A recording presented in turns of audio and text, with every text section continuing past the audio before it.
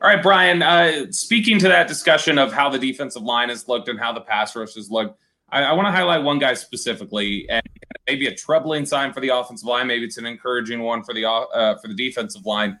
What have you thought about specifically Jonathan Hankins and the way he's looked at it? I think he's flashed some pass rush ability in these practices that I haven't seen a ton of throughout his career. And again, that may be a concerning note for what the offensive line is doing, but man, when I've been out here at these practices, and we can highlight just a couple of guys that have stood out to us and made us feel good on either side of the ball as, hey, this person's stepping up.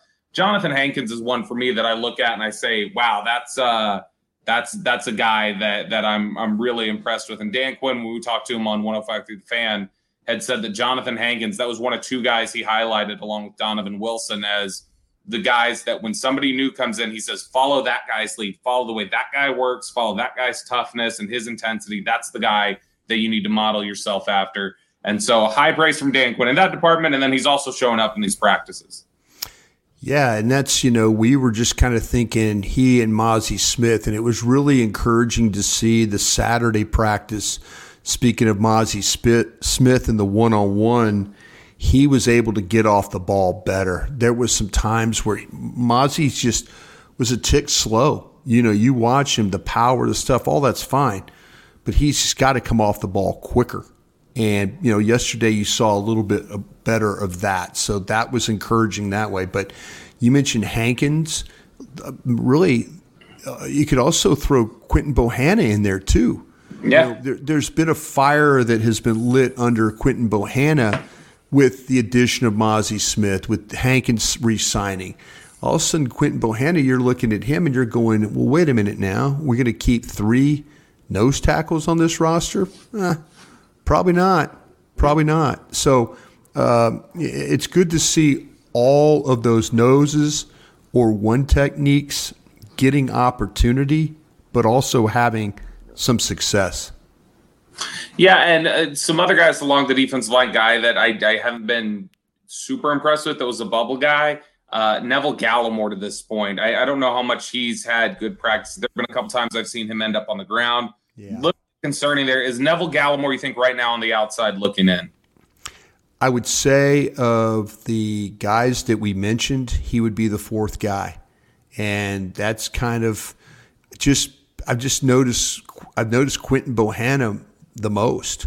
I mean, Hankins has been fine, but I just really do feel like there's something there with like the light came on for Bohanna that, okay, I can't be getting blocked. I can't be getting scooped or reached or not getting any kind of push or hold up blocks while, let my guys run free. But yeah, you're right. There's been some couple of times where I think Gallimore has been off balance, and that's a concerning thing. Like I say, it's hard to sit there. Once you get the all 22, like when they play these preseason games, you could go through and study and see how they're playing. But you're just from the eye of watching practice, you're trying to kind of follow some things. You're like, okay, where's the ball going? Oh wait, okay, there was a big hole there. Oh wait, Gallimore got knocked to the side, or Bohanna, but when they're making plays, you could also see it. You could also see it in the 9-on-7 drills when they're getting up the field and getting in the backfield. Oso Diggy-Zawa does that. Golston does that. So you're starting, when you could tell on 9-on-7 when it's just straight run, the guys are winning blocks and getting off. And I think I've seen Quinton Bohanna do that quite a bit. Let's talk about some of these other battles that we've seen at this point, guys we think that could be on the outside looking at guys who are winning that right now. We talked about this was going to be a big camp for 2 of your corners that you drafted a couple of years ago, Nashawn Wright and Kelvin Joseph. What's your evaluation been of both so far? For me personally, I know there's been a lot of clips of Nashawn Wright getting thrown on. That's just Nashawn Wright's been on the field opposite Stephon Gilmore a lot, and so he's the one getting targeted in high volume. I thought he's had a solid camp. He's made some plays. I think he's been decent. It's just he's been a volume target because of who's across from him. And for me, at least, I think pretty definitively we've had Nashawn Wright above Kelvin Joseph in these practices. Yeah, I think you're right about that. There's been a couple of times where, Kelvin Joseph has been in position and has made plays, but you mentioned it with Nashawn Wright. He has been the one guy that He's had interceptions. He's had PBUs. He's also given up some plays. And, but the microscope was really on him. And as you mentioned, Kelvin Joseph, I think Kelvin Joseph has something to fall back on if he doesn't have success on defense. I don't know if Nahshon Wright has that, and that was going into training camp. But they're trying to find ways to get Kelvin Joseph on the field. They're playing him in the slot. They're playing him as that kind of a nickel, that linebacker, safety guy. They're trying to find spots for him to have some success. But you're right about Nahshon Wright. I felt like 1 foot in the parking lot for him, but he's done a nice job. Much like what we talked about with Quinton Bohanna. All of a sudden a light comes on. You go trade for a corner. You got some other corners that are. You got Bland, Deron Bland. He shows up. You got Jordan Lewis soon to be back. There's not much room at the end.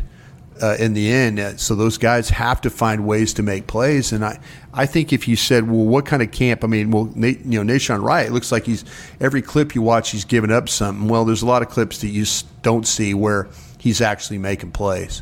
So yeah, he's been a lot better than he's been in the past. Put it that way. He's been in a good position, I think. Now, when we look at this receiver group, I think the names we were really looking at coming into this camp were, okay, how do Tolbert, Turpin, Fehoko, how do they perform? Jalen Brooks really came in and has had a fantastic camp. It seems like every year there's always the 7th round undrafted. Lance Lenoir?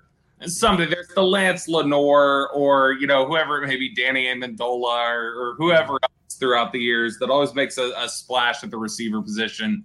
And this year it's definitely Jalen Brooks, who as soon as the pads came on, it clicked and he became a star out here at these practices.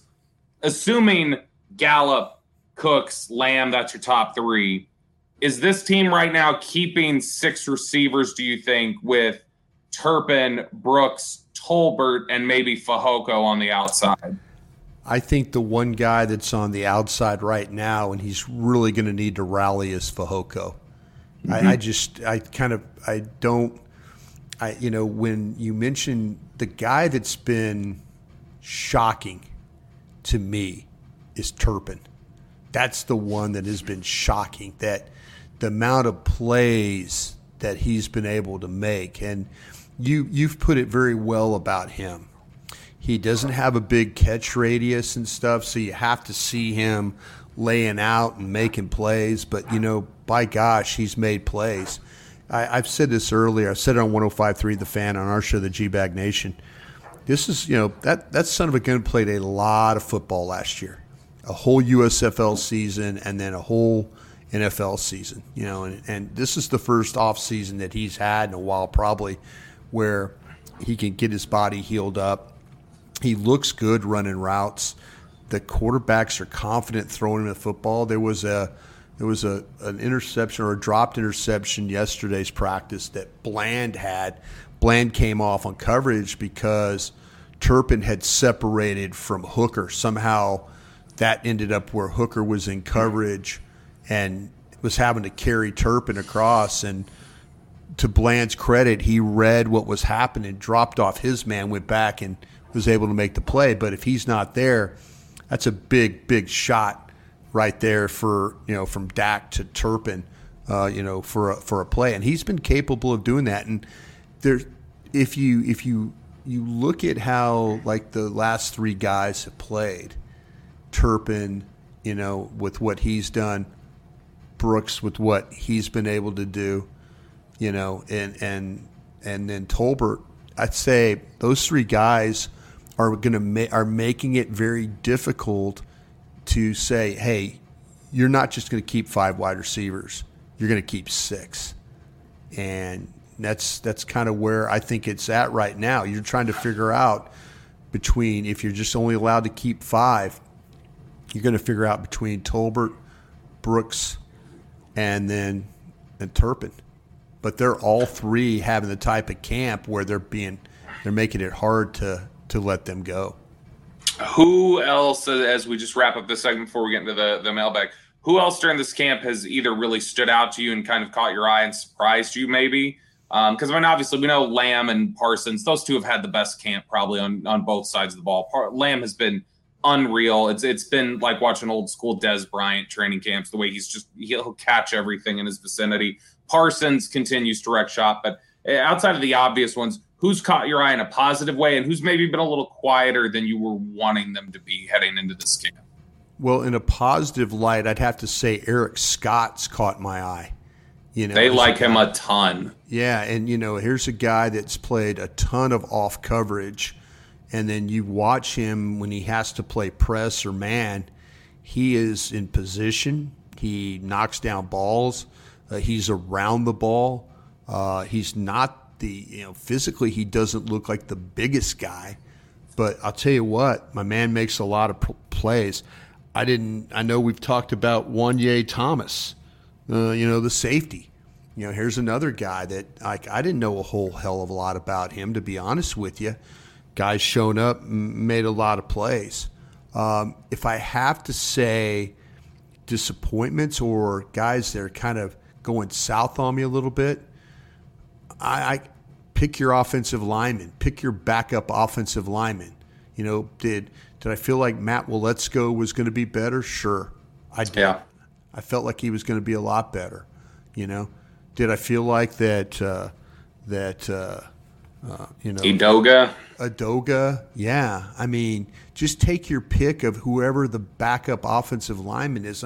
Like I say, I know Farniak is filled in, and he's had his moments where he hasn't been great, but I think Farniak's been fine. It's just he's been fine, but he's not been a black hole. Yeah. He gave up a sack in a practice I was watching of pressures, and it's tough. The guy's thrown in there. He's had he was at center. They were running fourth down, short yardage plays. They had 2 bad snaps, where him and Dak fumbled the ball. I know there's a lot going on. There's poor kids trying to play guard. He's trying to play center.